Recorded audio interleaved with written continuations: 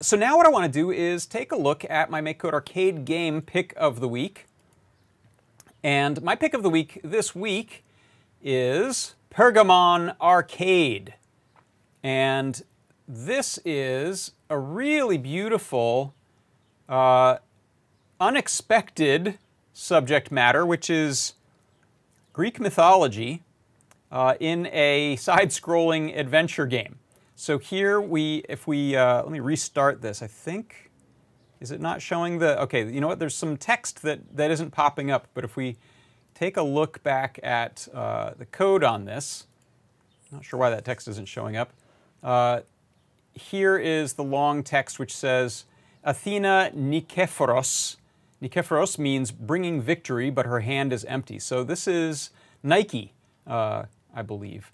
And let's take a look at the game. We get this little betogaed character. And I'm probably getting all of my mythology wrong here. It says her hand is empty. Oh, yeah, so that ran through that. Sorry, that ran through that text that I saw. But you're essentially running around on these ancient Greek buildings and collecting coins, looking out for fireballs that are going to attack you, and little spikes. Oh, there's a fireball. Here's a big set of stairs. And I just wanted to show you this because check out these graphics. It's really beautifully done, really well developed.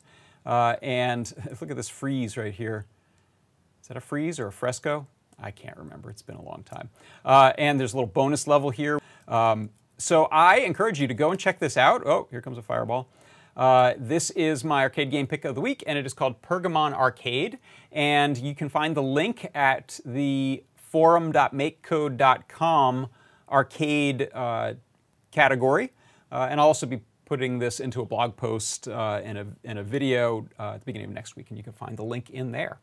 And that is the MakeCode Arcade game pick of the week.